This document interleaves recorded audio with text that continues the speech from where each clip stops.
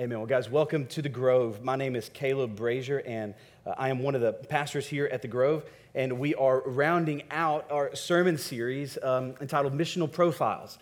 We spent 5 weeks at the beginning of this year just walking slowly through the Great Commission, Matthew 28, this mission that Jesus has given every single one of his disciples.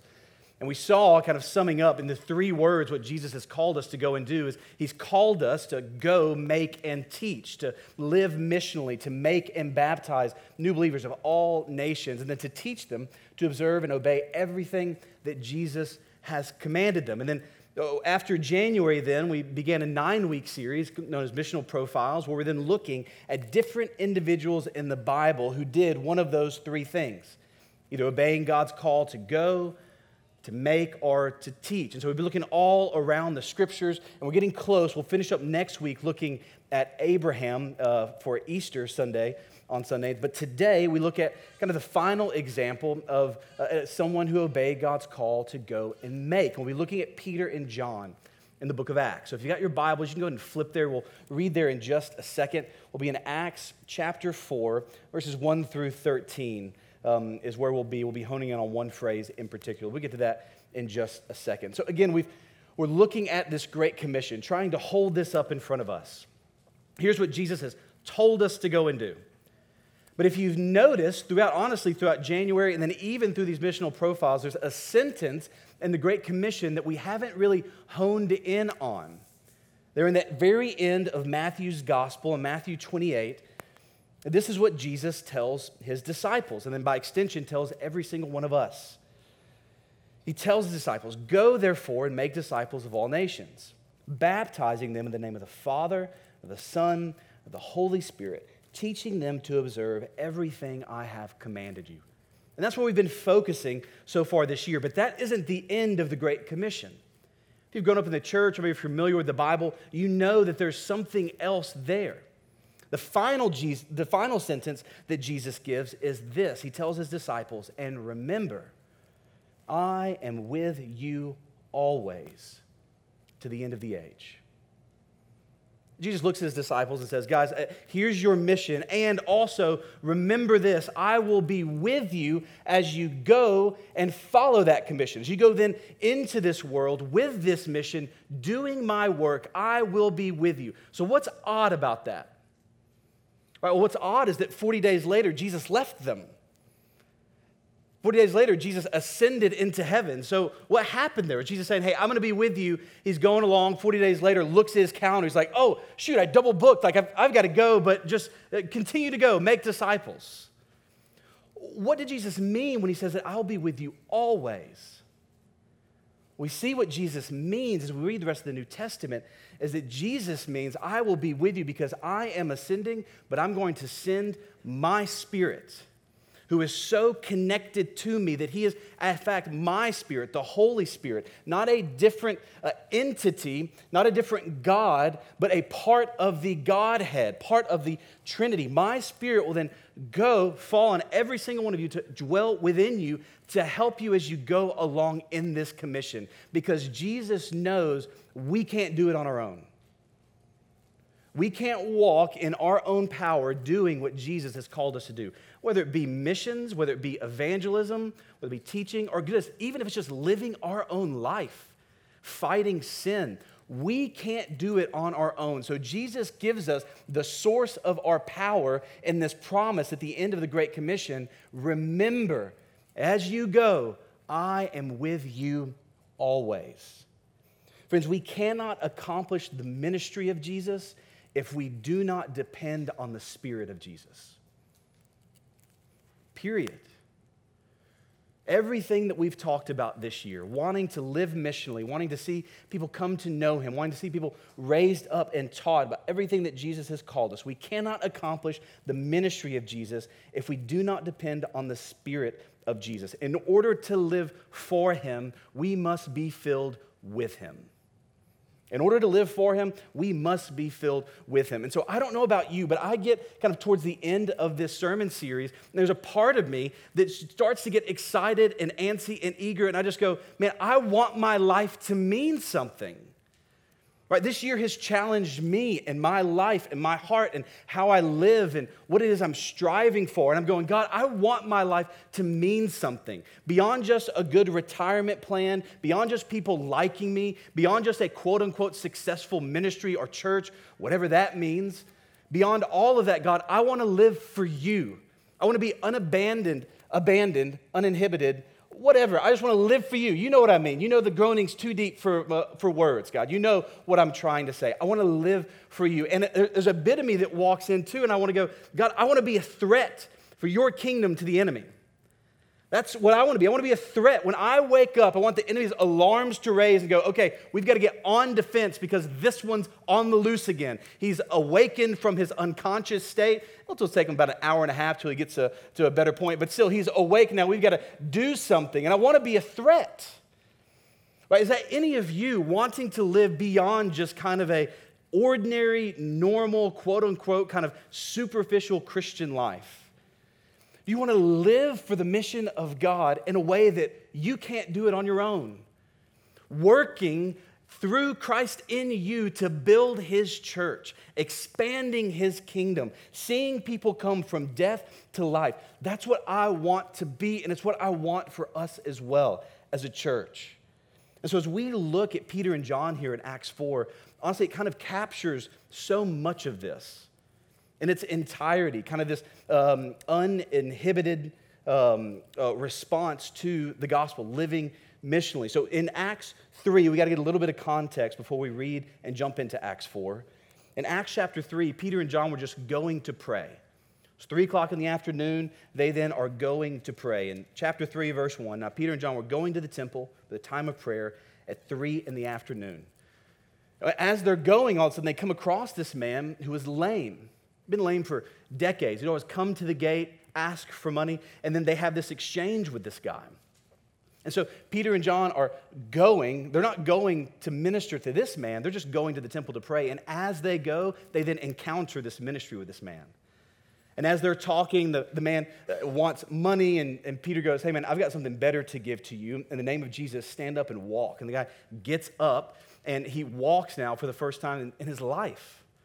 And he begins to praise Jesus. And we see then in verse 8, that is his response. He jumps up and starts to walk, and he enters the temple with them, walking, leaping, and praising God. So Peter and John go, and Peter and John make. Here's a man who didn't praise God, and now he is. They were going, they were making, and then Peter then launches into a sermon because people that were around begin to say, hey, we see him every day, and he can't walk, and now he's walking. So a crowd begins to gather. And in verses 12 to 26, Peter then launches into another incredible sermon. And he teaches. Because Peter knows it's not just about doing powerful signs or doing good deeds. He knows what is needed is the proclamation of the gospel. So he points people back to Jesus. They're going, they're making, and they're teaching. And so there is this incredible stir that's happening in the temple. And people are beginning then to believe, and it's catching the eye of the local religious Jerusalem authorities. And that gets us then to chapter 4. So we'll read verses 1 through 13 and then dive in. Chapter 4 then picks up. It says, while they were speaking to the people, the priest and the captain of the temple police and the Sadducees confronted them because they were annoyed that they were teaching the people and proclaiming in Jesus the resurrection of the dead. So they seized them and took them into custody until the next day, since it was already evening. But many of those who heard the message believed, and the number of the men came to about 5,000. So you hear what's happening so far. Peter and John are preaching. The local authorities begin to recognize that they are annoyed. I love that. They're just like aggravated and annoyed that this is happening. So they take control of Peter and John, but they can't stop the message. Already 5,000 people have believed in a moment. That's what we see here in the power and the fruit of this ministry. Immediately. So again, I see that. I'm like, oh, I want to see and experience that. So it continues then on into verse 5. Now the next day then, their rulers, elders, and scribes assembled in Jerusalem with Annas the high priest, Caiaphas, John, Alexander, and all the members of the high priestly family. After they had Peter and John stand before them, they began to question them. And they asked this question, by what power or in what name have you done this?" So they gather Peter and John together. They hold them overnight. Now they bring them before this kind of tribunal, and they're questioning them, saying, "How was it that you healed this man? What power or what name did you do this?" And then look at the response of Peter in verse 8. "Then Peter was filled with the Holy Spirit." We'll come back to that. "And said to them, 'Rulers of the people and elders, if we are being examined today about a good deed done to a disabled man, by what means he was healed, let it be known to all of you and to all the people of Israel that by the name of Jesus Christ of Nazareth, whom you crucified and whom God raised from the dead, by him this man is standing before you today healthy. This Jesus is the stone rejected by you builders, which has become the cornerstone. There is salvation in no one else, for there is no other name under heaven given to people by which we must be saved.' And when they observed the boldness of Peter and John and realized that they were uneducated and untrained men, they were amazed and recognized that they had been with Jesus." But what a powerful encounter. We see God here working in the early church, thousands being saved. Peter here standing boldly before persecution, preaching the exclusivity and the glory of Jesus. This is the same Peter, mind you, that less than just a few months earlier denied Jesus to a servant girl. He couldn't stand up to her. Like this little 12-year-old girl was like, "Hey, don't you know Jesus?" Like, no, not me. Don't want to be associated with him. And now Peter, in the face of persecution, is boldly proclaiming the name of Jesus. So what has shifted? What has happened? Right? We see here in Acts 3 and 4, as we see, throughout the rest of the New Testament, we see the power of Jesus expressed. We see the gospel of Jesus explained. We see the name of Jesus exalted. We see the person of Jesus embraced, the life of Jesus experienced, the disciples of Jesus emboldened, and the mission of Jesus executed. This is what we see, and friends, I don't know about you, but that's what I long to see in my life. I don't want to just show up to church every now and then and check some boxes. I want to experience what Peter calls the source of life. I want to live like heaven is a reality. I want to live like hell is a reality. I want to live like Jesus really did die and really isn't dead. That he did come back from the grave and that he now offers us that kind of power and has called us into a divine and eternal mission. That's how I want to live. I want to walk and live like we see in the book of Acts. So how do we get there? How do we experience it? Well, I think the key phrase is to go back to verse 8. And it says this, "Then Peter was filled with the Holy Spirit." Peter was filled with the Holy Spirit. I think that's the key phrase in all of this, because in your Bibles, the book of Acts, if you look, it's known as the book of Acts. Some of you may have a subheading that says Acts of the Apostles. I think that's a terrible name for the book. I think it's a terrible name for the book, not because I'm great at naming book chapters in the Bible. Just as I read the book of Acts, it's not Peter and John who do this. And interesting enough, it's not even necessarily the Holy Spirit who gets the credit here. If you go back and see what Peter says in verse 10, he says, "Let it be known to all of you and to all the people of Israel, it's by the name of Jesus Christ of Nazareth. By him this man is standing before you healthy." So it's Jesus' ministry now through his Spirit acting in and through the apostles that is working throughout the book of Acts and has continued throughout the entirety of the church and church history. And that's why Jesus makes the promise, hey, it's not going to be good preachers who build my church. It's not going to be good organizational leaders that build my church. Jesus says, I will build my church. How? Because his ministry continues through his Spirit in his people. So this isn't the Acts of the apostles. It's really the continuing acts of the ministry of Jesus. It's just the sequel to Jesus' ministry. That's what we have here in the book of Acts. And the way that this happened was that Peter was filled with that Spirit to accomplish it. So again, being filled with the Spirit is essential to accomplish the ministry and the mission that Jesus has called you to. And friends, make no mistake, he has called you. He doesn't just call varsity Christians. He says, hey, everybody, if you follow me, here's what I have for you. Go and make disciples. If you've been saved by Jesus, you've been sent by Jesus. And if you've been saved by Jesus, also know that you have been empowered by Jesus, by his Spirit dwelling in you. In order to live for him, we must be filled with him.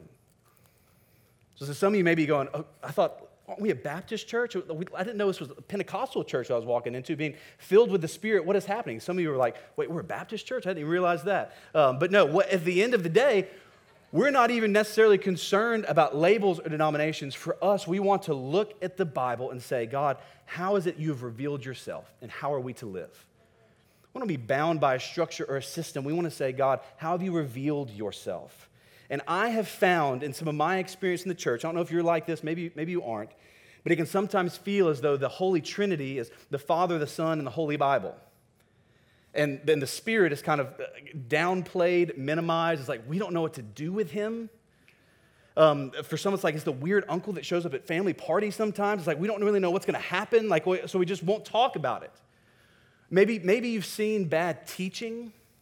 Maybe you've seen bad expressions of this teaching on the Spirit, and it's made you kind of pull back and go, I don't really know what to do with that, so we're just not going to. Let's just talk about Jesus.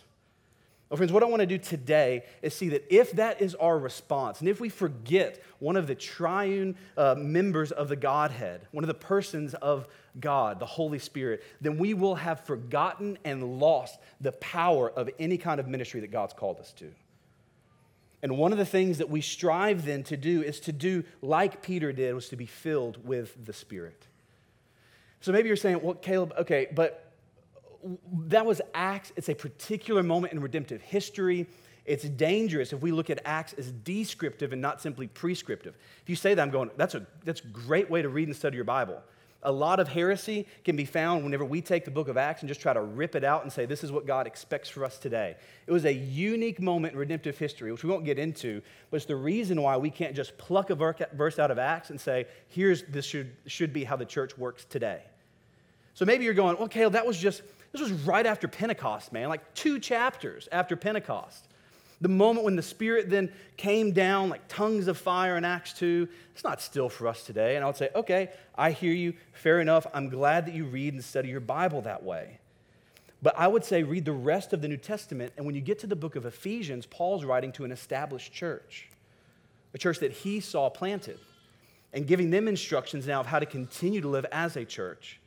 And his letter to that church is just like it would be a letter written to us. And this was Paul's instruction to the church in Ephesus in chapter 5, verse 18. He said, guys, don't get drunk with wine, which leads to reckless living, but be filled with the Spirit. Paul's now out of the book of Acts. He's now planted firmly in just the life of a local church. And he commands them to be filled with the Spirit.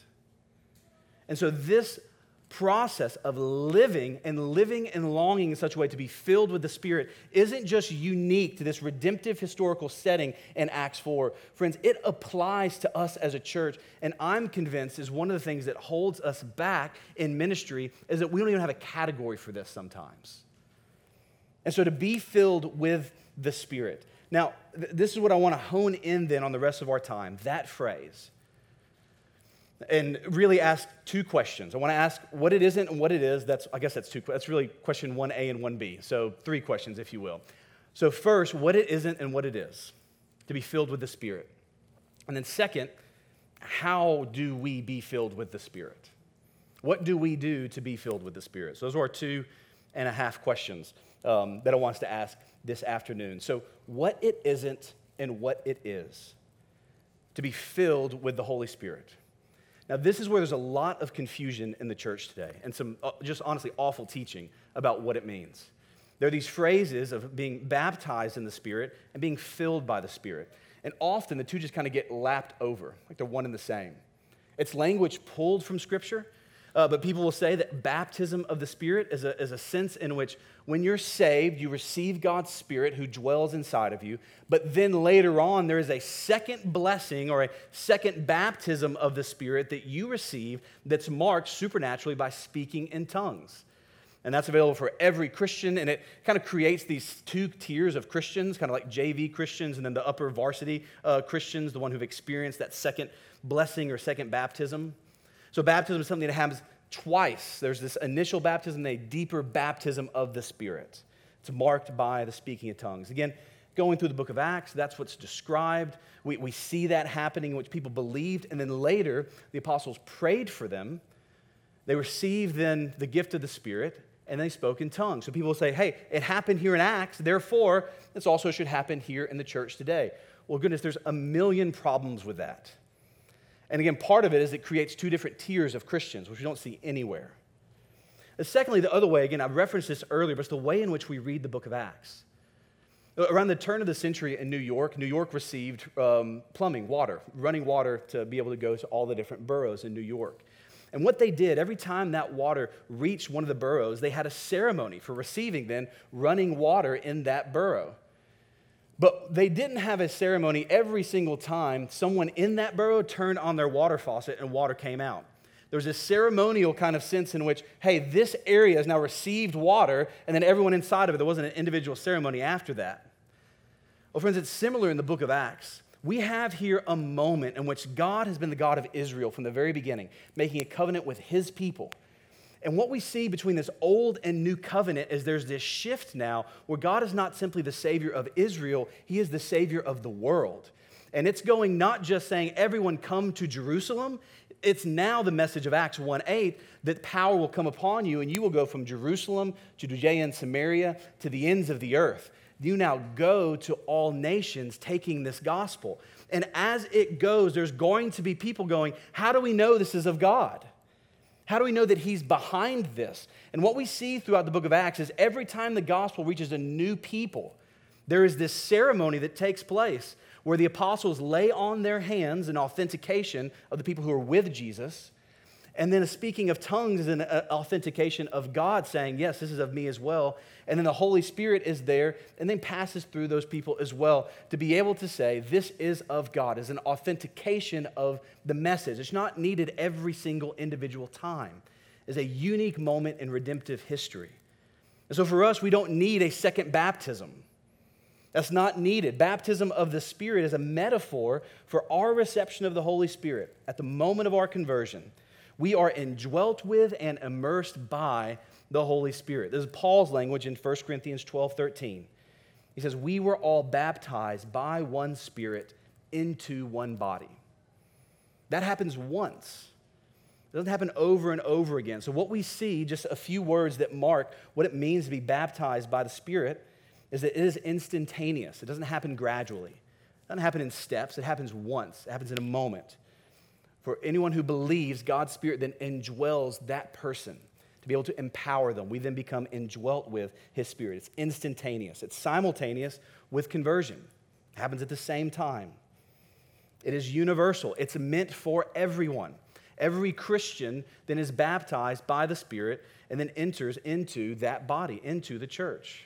Again, it's one of the other problems with kind of the sense in which every Christian should have a second baptism marked by the speaking of tongues. Paul says in 1 Corinthians, not everyone's going to have that gift. That's not meant for everyone. But this baptism in which we are indwelt by the Spirit is universal. Fourth, it is unrepeatable. It doesn't happen again. It happens once. And then fifth, it's permanent. You don't lose it. It doesn't fade away to be brought back. There's the way Paul puts it in Ephesians 1. He says, in him also you were sealed with the promised Holy Spirit when you heard the word of truth, the gospel of your salvation, when you believed. When were we sealed with the Holy Spirit? When you believe, instantaneous, in a moment for every Christian. You don't lose it. You are sealed and promised. So that now God will hold you fast. And the work that he began in you, he will carry you on until you see it in completion in the day of the Lord. Philippians 1. So that's the baptism of the Spirit. And that's different from the filling of the Spirit. So what does it mean to be filled by the Spirit? To be filled by the Spirit is a continual and varying experience of the power and presence of the Holy Spirit. It's continual, progressive. It varies in our awareness and experience of the power and the presence of the Holy Spirit. It means to become more and more under the influence of the Holy Spirit, to be filled with him, affected by him, and controlled by him. This is why Paul uses this contrast in Ephesians 5. Did you hear it? He compares it to alcohol. He says, don't be drunk with too much wine. That's a sin. And in the context, he's comparing living in darkness and living in the light. He's talking about living a holy life versus living and running after sin. And Paul says, don't be drunk with too much wine. He says, but be filled with the Spirit. That word filled literally means to be controlled, to be intoxicated, to be affected by, to be under the influence of, to be filled with the Holy Spirit. And he uses that image so it's so helpful to see it's a question of influence, control, and power. It's what it means to be filled by the Spirit. But alcohol affects and controls your entire body. When you have too much to drink, your whole body is affected. If they need to take a blood alcohol sample, they don't have to take it from around your mouth. They can take it at any point in your body because it's throughout your entire system. It affects your entire body. Your inhibitions are gone. There are things that you do that you normally wouldn't do. And Paul is saying that in similar ways, then you need to live underneath that kind of influence of the Spirit for him to affect your entire body, your entire life. Notice the fruit of the Spirit in Galatians, it's not the fruits of the Spirit like we can pick and choose. It's singular. The fruit of the Spirit manifests itself in a whole sense in our entire lives. We are completely affected then by the ministry of and the power of the Holy Spirit. Our inhibitions are removed. There are things we begin to do that we normally wouldn't do. Right? And we've seen this with people who are drunk. People who, you look at them and you can know almost instantly, like you've had way too much to drink. You are slurring your words. You're out there dancing in a way that you never have and shouldn't ever again. And we know that there are things that have been removed from that individual because of alcohol. Now, the analogy does break down because that doesn't mean then to be filled with the Spirit means we just lose control. Because Paul says in 1 Corinthians 14, if there are people filled by the Spirit who are speaking in tongues and someone comes in who isn't a Christian, there's no one there to interpret, he says, hey, stop. There's an ability to be able to control. It's not like this complete loss of a sense. And so there's, again, a lot of horrible teaching on this. People talk about being drunk with Jesus, who walk around in worship services barking like a dog or holy laughter. I don't know if you've seen any of these. These aren't jokes. People are really running after this, pulling things like this in Ephesians 5. And that's not what Paul is saying. Paul is saying that there is still control you have, but it entirely affects you and does begin to remove some inhibitions. You begin to walk forward and do some things you typically wouldn't do. There's a different kind of boldness that you now have. It's one of the side effects we see, fruits that we see of being filled in the Spirit throughout the book of Acts, is boldness. Peter, what's Peter's difference? Why could he not stand up to a slave girl, a teenage girl, in the end of the Gospels, but now is standing before a tribunal, threatened to be persecuted? Well, it's because he's bold. He's now filled with the Spirit and going, hey, there's a newfound courage I have that didn't come from me, like learning some more true things or taking a new class or just going through a seminar on how to be more bold. He was filled with the Spirit. There was an external power that pushed him forward to do things he normally wouldn't do in his own. And this is why Paul contrasts these two things. And we see, in fact, not only did Peter not take some more classes or go get some more training, but being filled with the Spirit actually flew in contrast to that. Did you hear the leader's response at verse 13 in Acts 4? They looked at Peter and John and they said, hey, you guys are bold, but they also realized they were uneducated and untrained men. And they were amazed and recognized that they had been with Jesus. Peter and John weren't bold because they went away to the synagogue and took some rabbinical classes.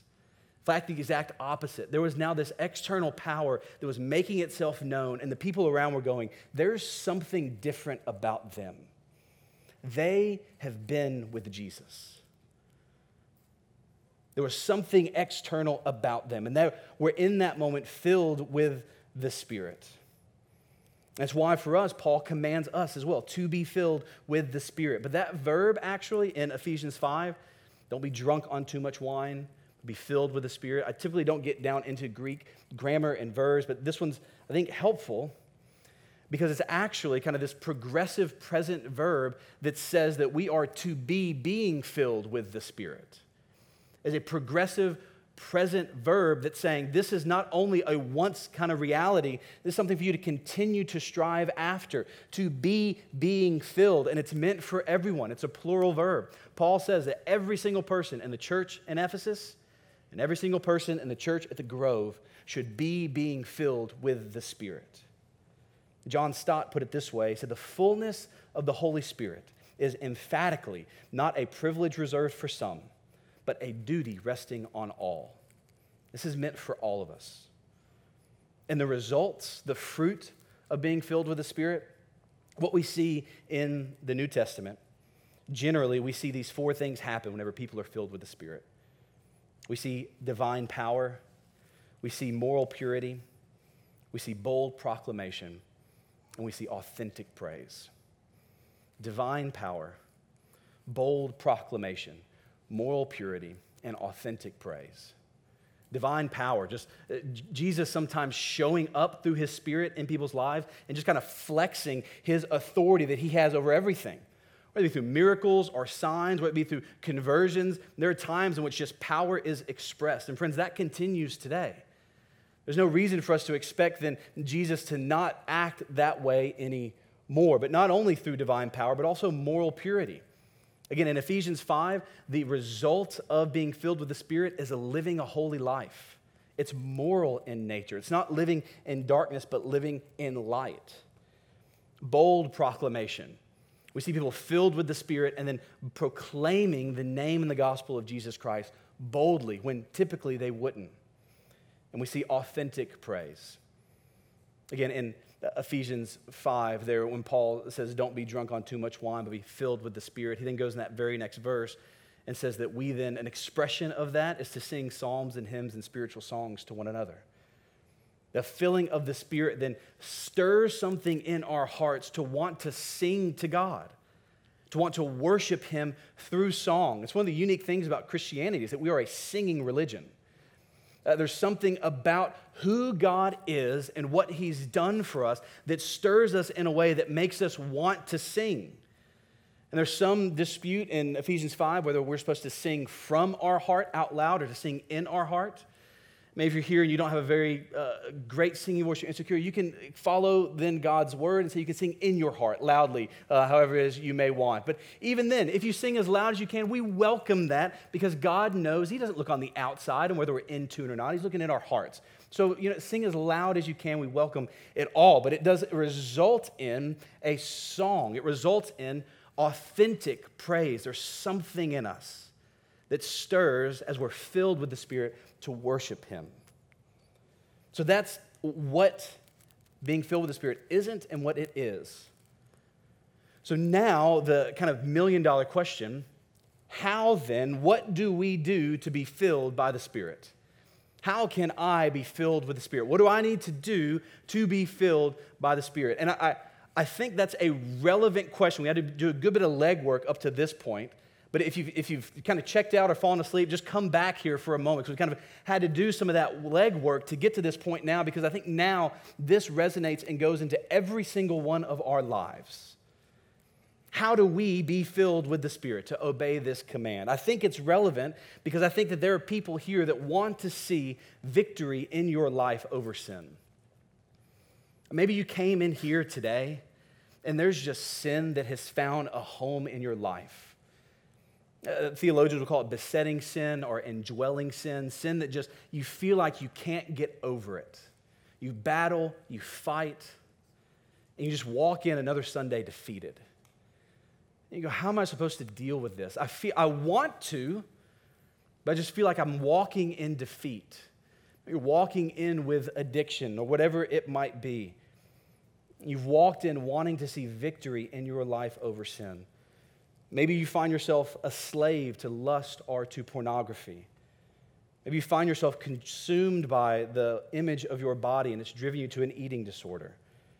Maybe you find that you're just drawn to lying and deception, even in small ways that don't even matter, that have now made itself into issues that are much larger. And you worry if the truth were to come out, it would destroy your life, and you just continue to spin webs of lies. Maybe you're battling with anger, feeling like you can't get a hold of it. And you always find yourself with a short fuse that explodes and you don't know how to overcome it. And there may be a million other things that you've walked in here wanting to see victory in your life over sin. Or maybe you walked in here and you want to see real fruit in ministry around you. You want to see not just ministry in your own heart battling sin, but you want to see ministry around you. You want to be able to share the gospel. You want people who you love to come to know and trust and follow Jesus.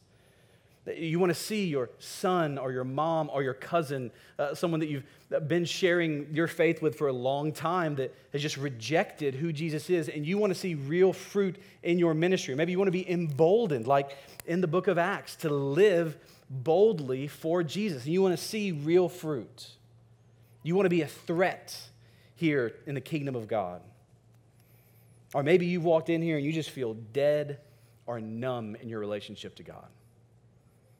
Maybe you came in kind of limping at the end of this past year. And maybe just hoping, God, it's Easter, right? It's right around then, so can you just do something? You feel distant. My heart is so much more concerned with our political climate, with how my finances are looking, with people's perspectives over masks or not. And God, honestly, I have just kind of pushed you away. And you just feel numb. Maybe you've come in and you've walked through a lot of pain this past year, suffering, and you're wondering where God can be. And he feels distant, feels like he doesn't care. And you want to find that relationship with him again stirred, but he just feels away.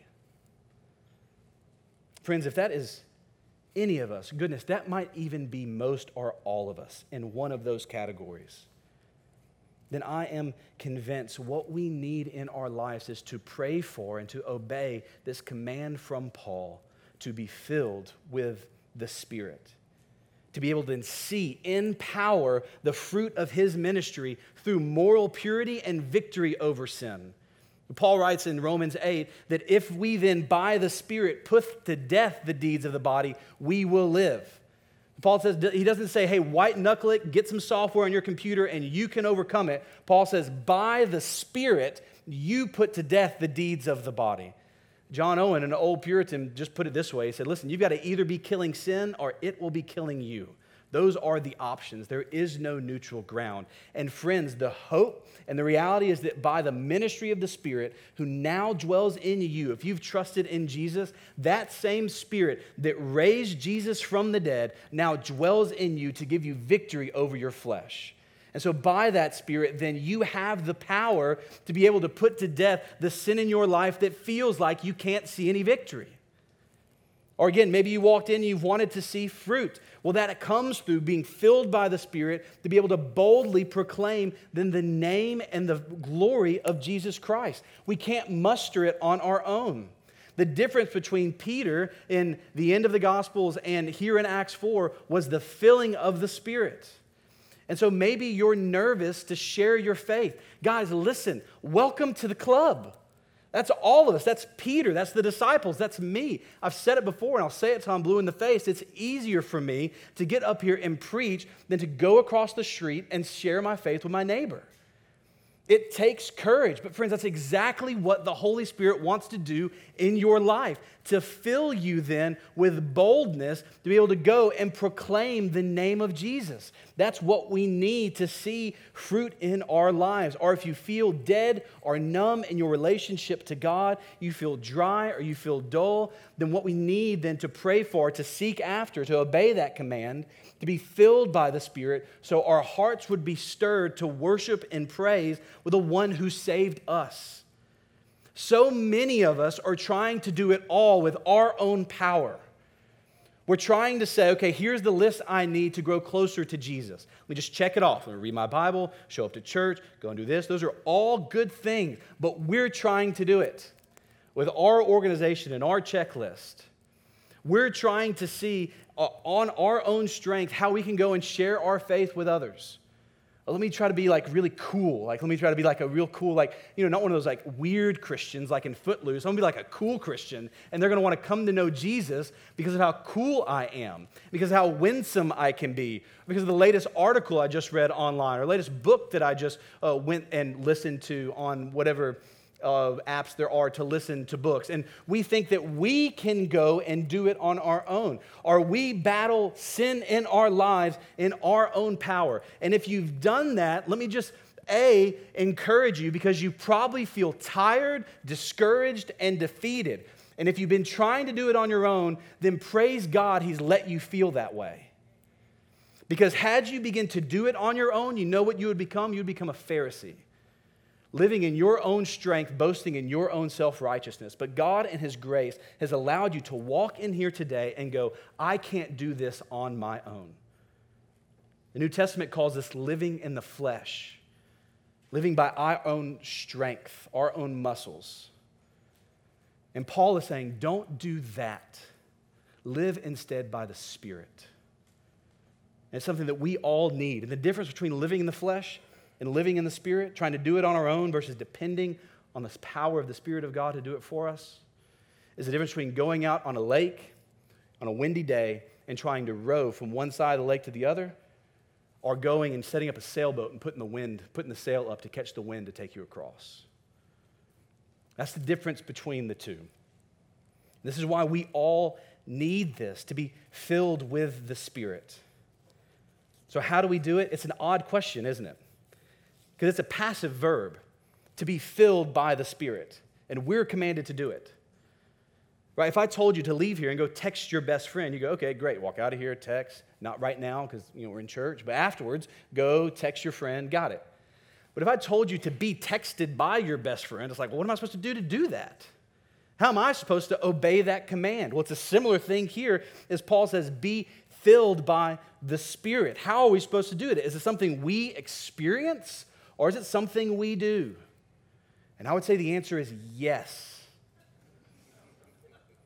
Again, to go back to the illustration of sailing, I think it's helpful because the word the word in the Greek and the Hebrew, the original language of the Old and New Testaments, to name the Spirit is the same word as wind and breath. For both of them, it's the same idea. The wind blows where it wishes, Jesus says in John 3. So it is with the work and ministry of the Spirit. You go out on the water, on the lake, or out to an ocean, you've got a sailboat. How are you supposed to sail? Now listen, I'm not a sailor, so if anyone here is, you can correct me on all the things I'm about to say wrong after the sermon. So don't just interrupt now, but this is for the point of the illustration. I think I understand enough, an elementary understanding, to be able to explain how it is we sail. So when you go out there, you get a sailboat. How do you then start going? I see somebody that was a submariner and in the Navy just smiling at it. He's like, oh, I'm just taking notes, ready to just destroy this guy after the sermon with all the things he's about to say. I see you, Tim. I'm not gonna name your name, but I see you. How do you go out and sail? You go out on the boat, and you've got a sail. Now, what do you have to do? You've got to make sure you know the way in which you're going to go is by the wind pushing you along. There is going to be an external power that will propel you forward. You can't control it. You can't determine it. You've got to put your sails up and try to catch it. So you know the power to make you move comes from outside of yourself. It is something that you experience. But also, it is something that you do. Because if you go out on a sailboat and just keep the sails down, sit down, and go, all right, here we go. The wind's just going to blow us along. That wind's going to blow, and it's just going to go right on through. You've got to make sure you get the sails in the right position. You've got to make sure that you get the ropes nice and taut. I think that makes sense to me. You've got to make sure you've got your boat turned in the right direction. And when all of that happens, you do things to be able to then experience the power that you can't muster up on your own. And friends, it's the exact same way for us that we then are to live, to be filled by the Spirit. For us to do anything in our lives of any kind of eternal significance, we cannot do it on our own. Jesus says in John 6 that the works of the flesh are of no help at all. It's the Spirit that gives life. We can't help at all. It's only the Spirit. It's an external power that comes to push us along, whether it's fighting sin in our life, sharing our faith, or stirring our affections to praise Jesus again. We can't muster that up on our own. It's an external force that has to come and fill the sails of our hearts. But there are things we do to make sure we are positioned to be able to catch that wind as it blows. And so what are those things? I mean, there's a million of them. I'll say generally, Paul says in Romans 8, the ones who walk according to the Spirit set their minds on the things of the Spirit. Generally, turn your heart to the things of God. That's a million different applications there. What are the things that stir your affections for Jesus and fill your life with those things? Coming to church, gathering together with his people, singing praise. Singing praise is both a result and an aid to being filled with the Spirit. Coming together, gathering, singing his praise, looking for Jesus through his word, meditating on the truth and promises that God has given us. Goodness, drinking coffee, going around on a walk, looking at God's creation, seeing a beautiful sunset, and letting God's general revelation as well speak to our hearts and stir our hearts. Whatever it might be that stirs your heart for Jesus, set your mind on those things, the things that draw you closer to him.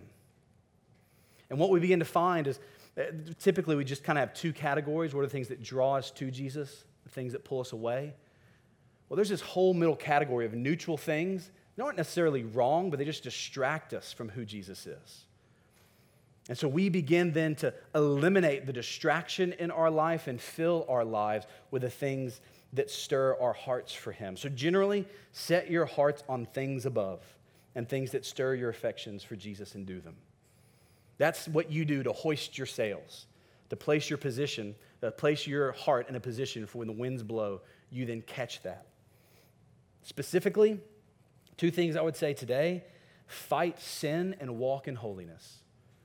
Again, that's part 1A and 1B of the same thing. There's a second thing coming in a second. I got to work on my numbering. But fight sin / walk in holiness, live in holiness. Sin grieves the Spirit. That's what Paul says in Ephesians 4:30 and 31. It doesn't lessen the beams of his love for you. Again, John Owen describing this said sin creates clouds in our life. The sun's still shining, but we no longer feel them. So when we sin, we're walking in sin. We keep sin close to our hearts and in our lives. It causes us to become unaware of his presence and his power. So fight sin to be able to be filled with the Spirit. And secondly, and goodness, most practically, pray for it. Pray to be filled by the Spirit. Pray to experience that kind of boldness. When Peter and John left this little questioning and went back to their church at the end of Acts 4, you know what the church did? They didn't begin to draft up a statement on how they needed to enact the First Amendment in Jerusalem so they had the freedom of speech. The church pulled together and they said, God, give us boldness to proclaim your name because we know that you're sovereign over every government. It doesn't matter what laws or policies or what they do, it cannot stop you building your church. So make us bold as we go forward. And goodness, friends, as a church, maybe we've gotten too caught up with the culture and what we think we can do in politics, and we've walked away from praying with what our greatest weapon is, the boldness created by a filling of the Holy Spirit, proclaiming the name of Jesus in a dark and dying world. This is what the church did here in Acts 4.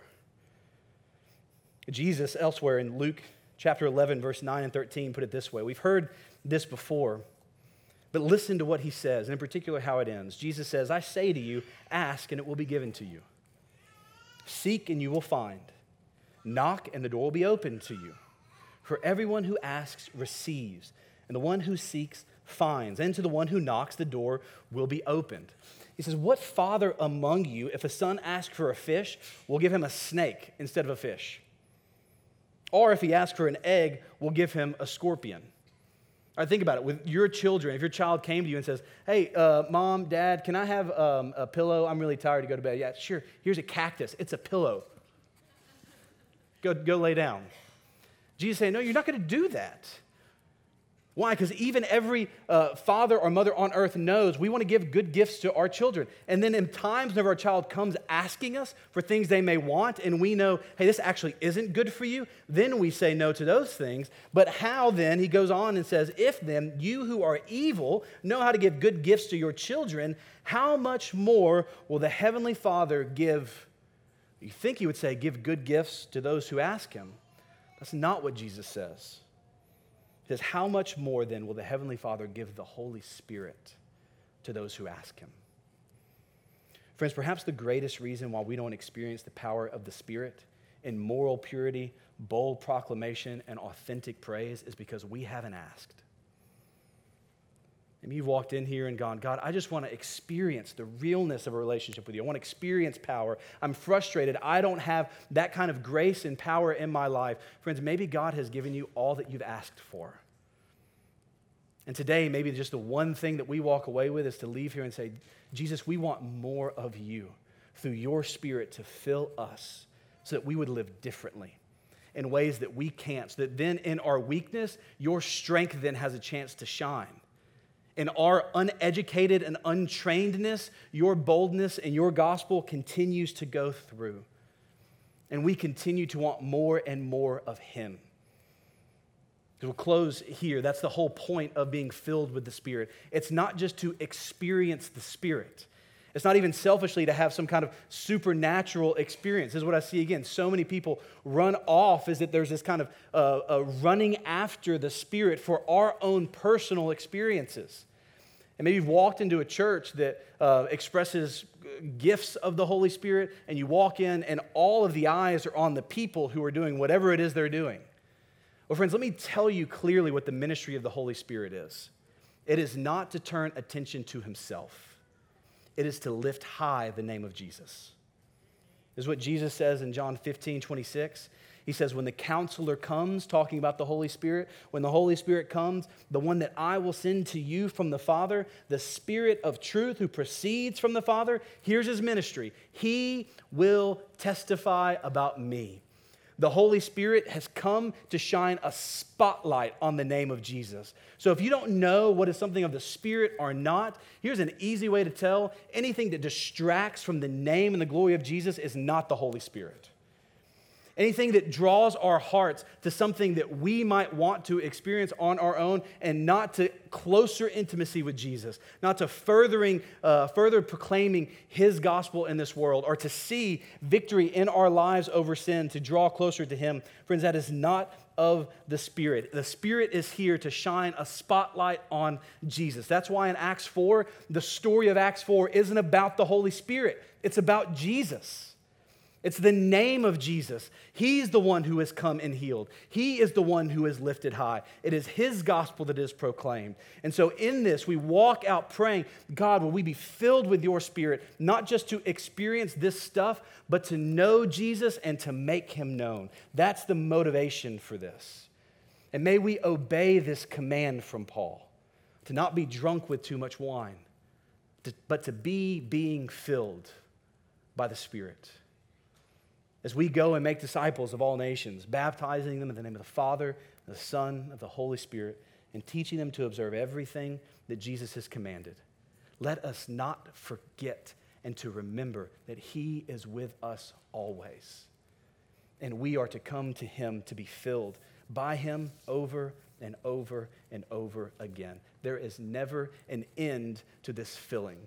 We are to be filled with the fullness of God. Friends, there's no end to the fullness of God. And so may we seek and pray to see just that as we see the name of Jesus lifted high in our lives and through this church. Let's pray.